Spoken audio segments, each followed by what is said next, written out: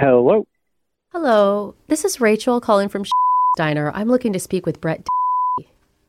Yeah, this is him. Hi, Brett. So one of my employees forwarded me an email that you sent about an unpleasant experience you had at our restaurant. Yeah, I did. Okay, can you tell me a little bit more about what happened? Yeah, sure. It started when my girlfriend and I sat down, and the table was really dirty. How did that make you feel? It made me feel not good. Okay. And when we asked for one of the servers to clean it, I think her name was Lisa. Lisa. She gave me kind of like attitude about the whole thing.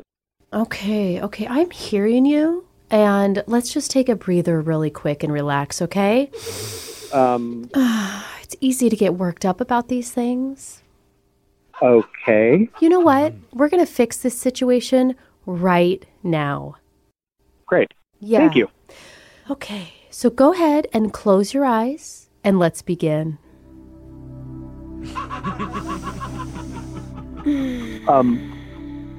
What is that?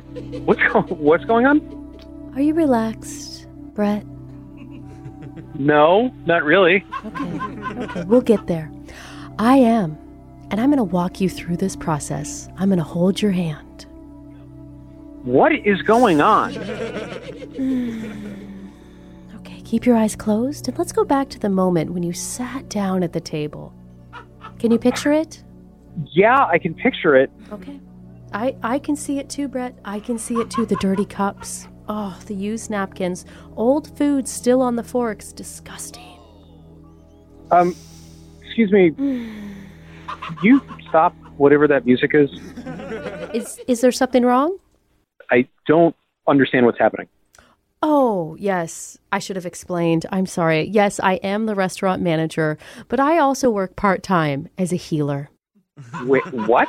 So sometimes I use my gifts to heal customers. You know, kind of two birds, one stone.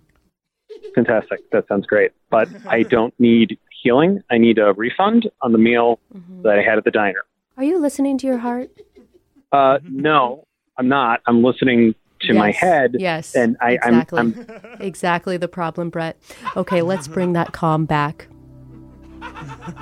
Can we get back to the conversation, though, about the refund? Shh. I need you to imagine walking back into our diner and imagine the table was in perfect condition. Okay. Just sparkling clean, Excuse me. ready for you to sit down and have the best meal you've ever had in your life. Okay, I've imagined it, and now I'd like to get back to the refund. We're getting somewhere. Yes, after you're full, you smile at that waitress. Oh, yes, and give her the biggest tip you've ever given anyone. Really, this is not And you necessary. say to her, split this with your manager. She deserves it. What is going on? Well, you would want to tip me too because No. I helped you through this, of course. I wouldn't split the tip with you because I'm never going back to your restaurant. This is some kind of imaginary thing that you're trying to do just to distract me from getting my money back for really terrible service. Imaginary. I think your conscience would say otherwise. Yeah, you know what? I actually just checked in with my conscience, and it says that you're a crook and a fraud. So which one should I believe? I'm not going to take that personally. That's you wiping away the anger.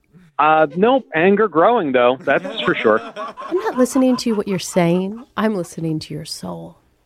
Okay, both my soul and my voice just want a refund. That's all I want. And I want you to envision me saying that this is a prank phone call.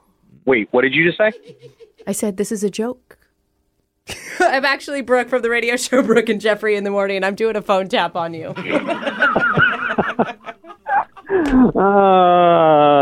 Okay. All right. Hey, don't blame me. It's your girlfriend, Chelsea. She emailed us and said you had some horrible dining experience. And Okay. Well, I am going to blame you and Chelsea, but that's neither here nor there. I But think we both want you to take a big, deep breath, Brett. yeah, I'm taking deep breaths now. I'm envisioning you saying this. That was hilarious. All right. Okay.